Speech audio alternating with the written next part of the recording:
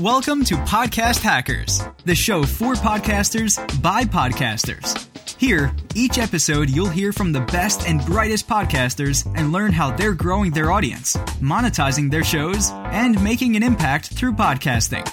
And now your host, Craig Hewitt. All right, welcome back to another episode of Podcast Hackers. Today we have on Regina Romeo. Regina, how you doing? Doing very well. How are you? Doing great, thanks.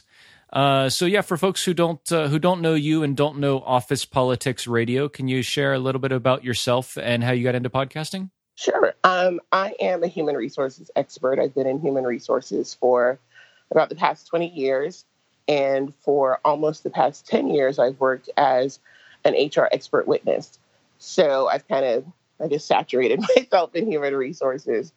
And I always really loved the radio. So when I was little, I would, you listen in your room, the top 5 at 9, you record songs onto your tape recorder off of the radio. So way before you had digital music and all of that, I always really just loved the DJ part of it. So I'm not a singer or performer of any type, but I always really enjoyed just the format and just the talk radio or the introduction of the songs and the music and things like that. So I would say probably in the last year or so, I was thinking what to do with myself career-wise because I had been in HR for so long.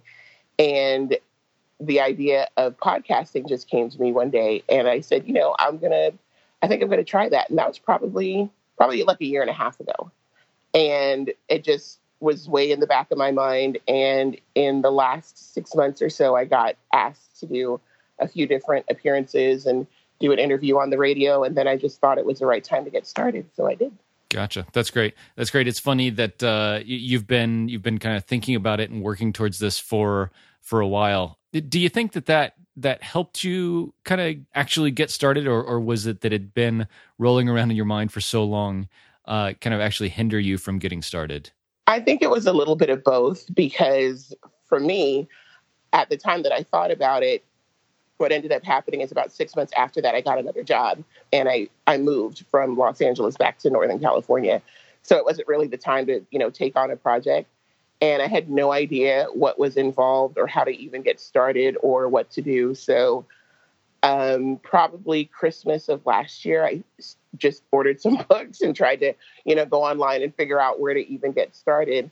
And even then, it was still not really clear, because it's not one of those things where you're surrounded by other people that are doing podcasts necessarily, So what it is for me is it's a passion project, and a lot of people do podcasting for a living. So I have a full-time job, and then I wanted to do podcasting on top of that, which is just crazy now that I've done it for a little while and I understand the time commitment. So It was a little bit, you feel a little urgency, and then you feel a little hesitation, then you feel some urgency, then you feel the hesitation. So you kind of just keep going around in circles to the point where you're just like, let's just do this. Yeah, for sure. I think a lot of people have this hesitation about podcasting in their professional area if they have a corporate day job. So you work in HR, but you have a podcast about office politics in the HR world.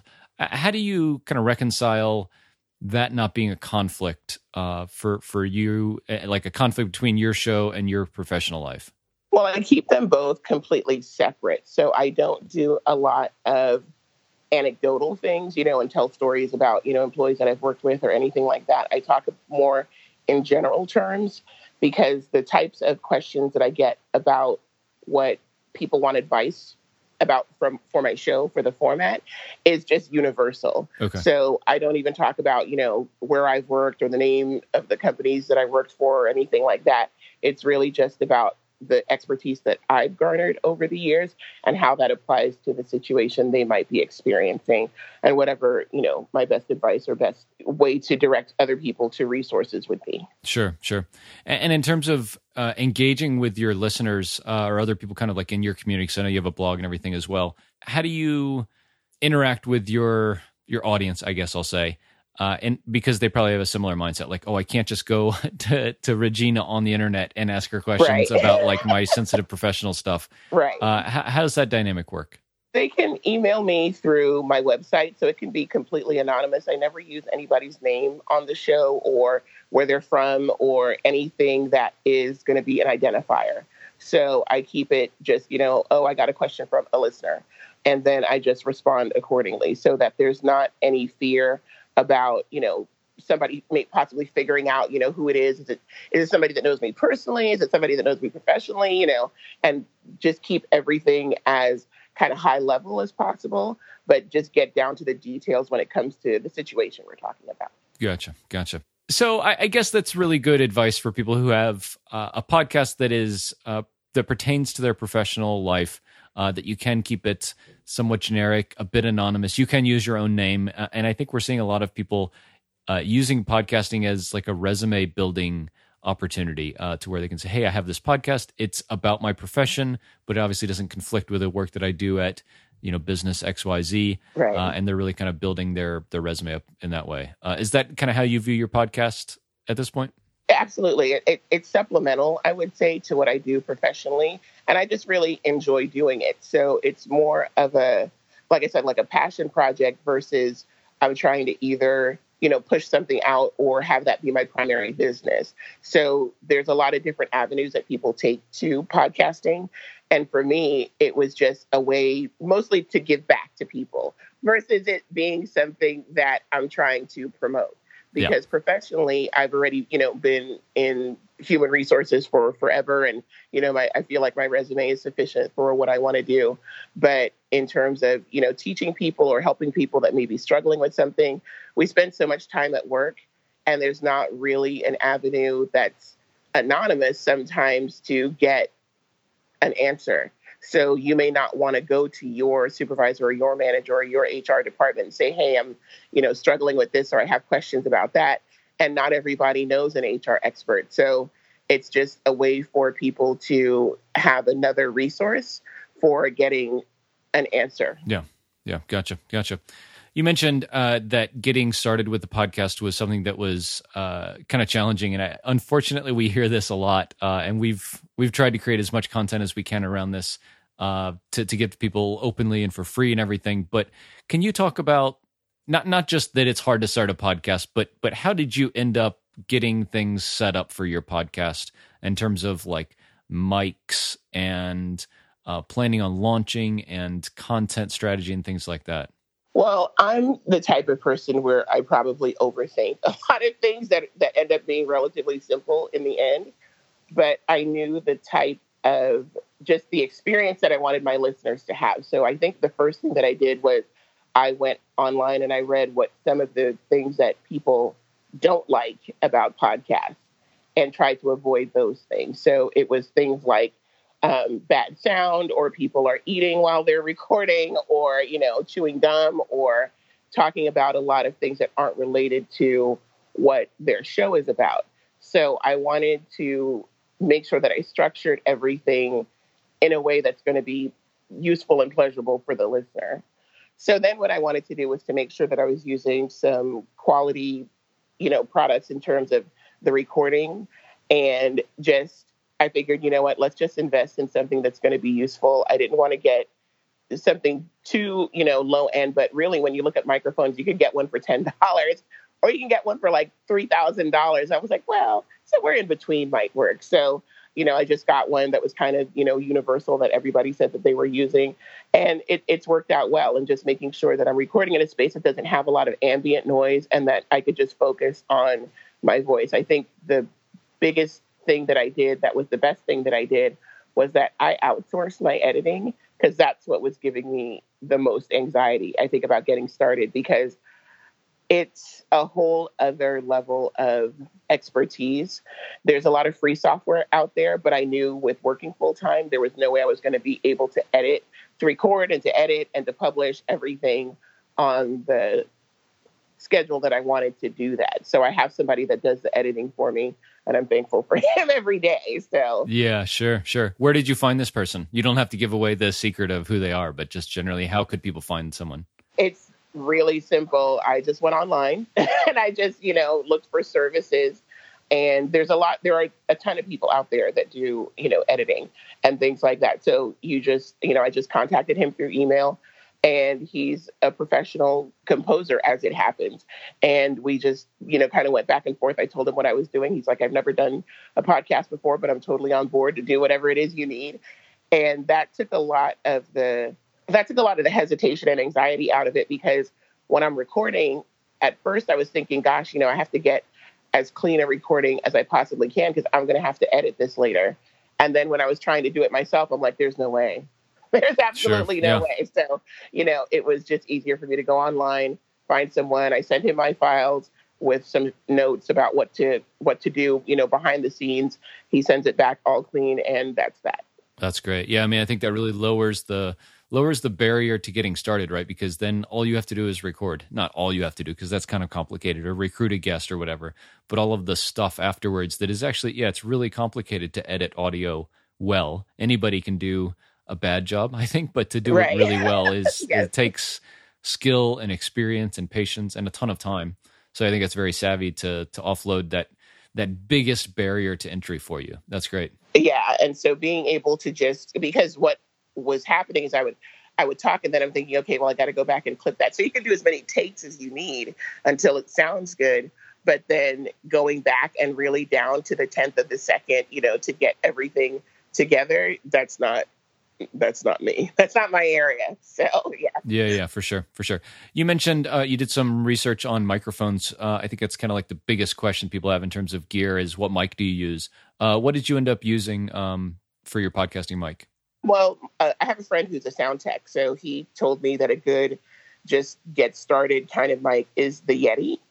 So I just, went on Amazon and looked at the reviews and everything, and it seemed like a lot of people were satisfied with it, and that's what I've been using. So I just got it in a vintage color because it kind of goes with the theme of my show, and it's been great. So my sound guy said that the sound is good, and he told me how to play with all the little controls that are on there and adjust the levels and everything. So that's been fine.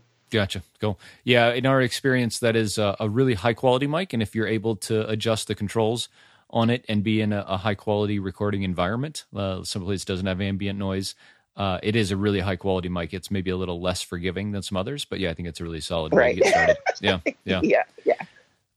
Cool. So, we like to talk about things we all do really well, right? That's one of the themes of the show here is something that we do really well. We'd love to hear, Regina, about something that you think for your podcast specifically that you do really well and that has been kind of like really rewarding for you. I think what I do well is putting the content together. One of the things that I looked at in terms of the format of the show before I got started was, how much, how long, what are you going to include? And there's a range. I mean, there's a range. Some podcasters have shows that are 5 minutes long. Other people have ones that are, 2 hours long. So I think what I do well is I can break down what some really complex legal statutes are or best practices are for my industry and make it more concise and digestible for the listener. So when you're talking about something that may be like a big, long legal statute of some type, I think I'm able to kind of encapsulate that in less than 30 minutes. So all of my shows are usually 25 to 30 minutes. And I just kind of walk the listener through the whole scenario and explain, what my top 5 are for the week, and then give them bits that they can digest a lot easier, or they can digest more easily than trying to, figure that out themselves. So I think just breaking down information into something useful is what I do best. Gotcha. That's awesome. And that's a difficult thing for some of us to do. I tend to ramble and go off on tangents, so I definitely could use some improvement there. So that's great to hear. As you were getting started, no doubt there was some bumps in the road. What were some things that you did as you were getting started that you learned from that you'd like to pass on to kind of beginner podcasters? I would say just hold yourself accountable for what you can reasonably do.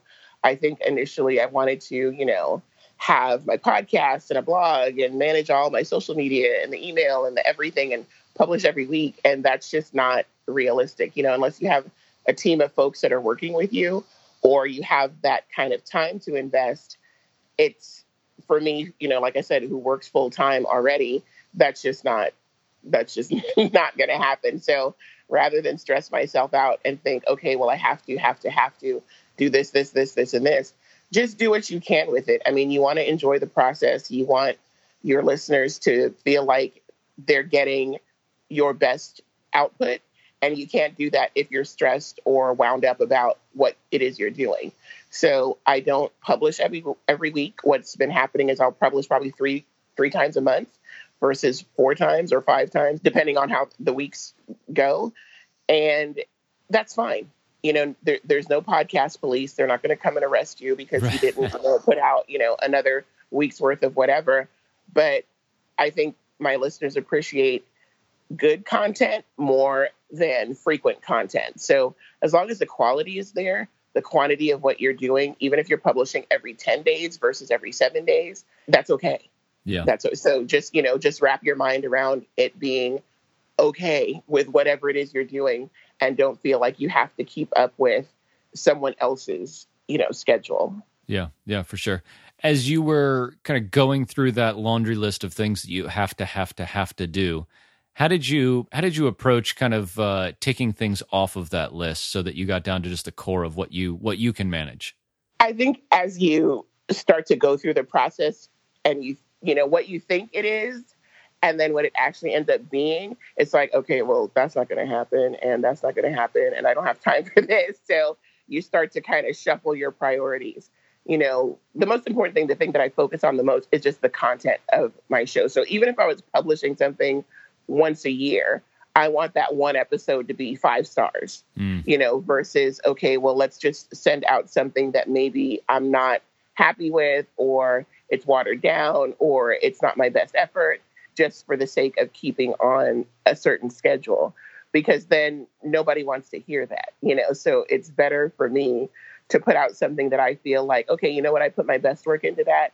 That sounds really good. I'm ready, to hit post on it and be proud of it, versus, well, I'm overdoing it and it's not, a quality product that I want to put out for the listeners. Sure. And you just adjust, as you go along, because you learn more. And then it's like, oh, okay, I thought I would have to do this. I don't have to do that. So you just do the things you feel are more important and then move on. Yeah. I love it. I think that the reason a lot of podcasters fail is they don't give themselves that leeway to say, if I don't get a podcast out this week, it's okay. And so they just quit after they miss a week or miss 2 weeks or something. And we've missed, I don't know, I've been podcasting for like 3.5 years. And I've missed like a month at a time, and the world didn't end. Everyone didn't stop listening to my podcast. I mean, I'm sure it's less than ideal, because, I mean, as a listener, I'm like, okay, every Tuesday, my favorite podcast comes out. I go and listen to it when I go for a run every Tuesday.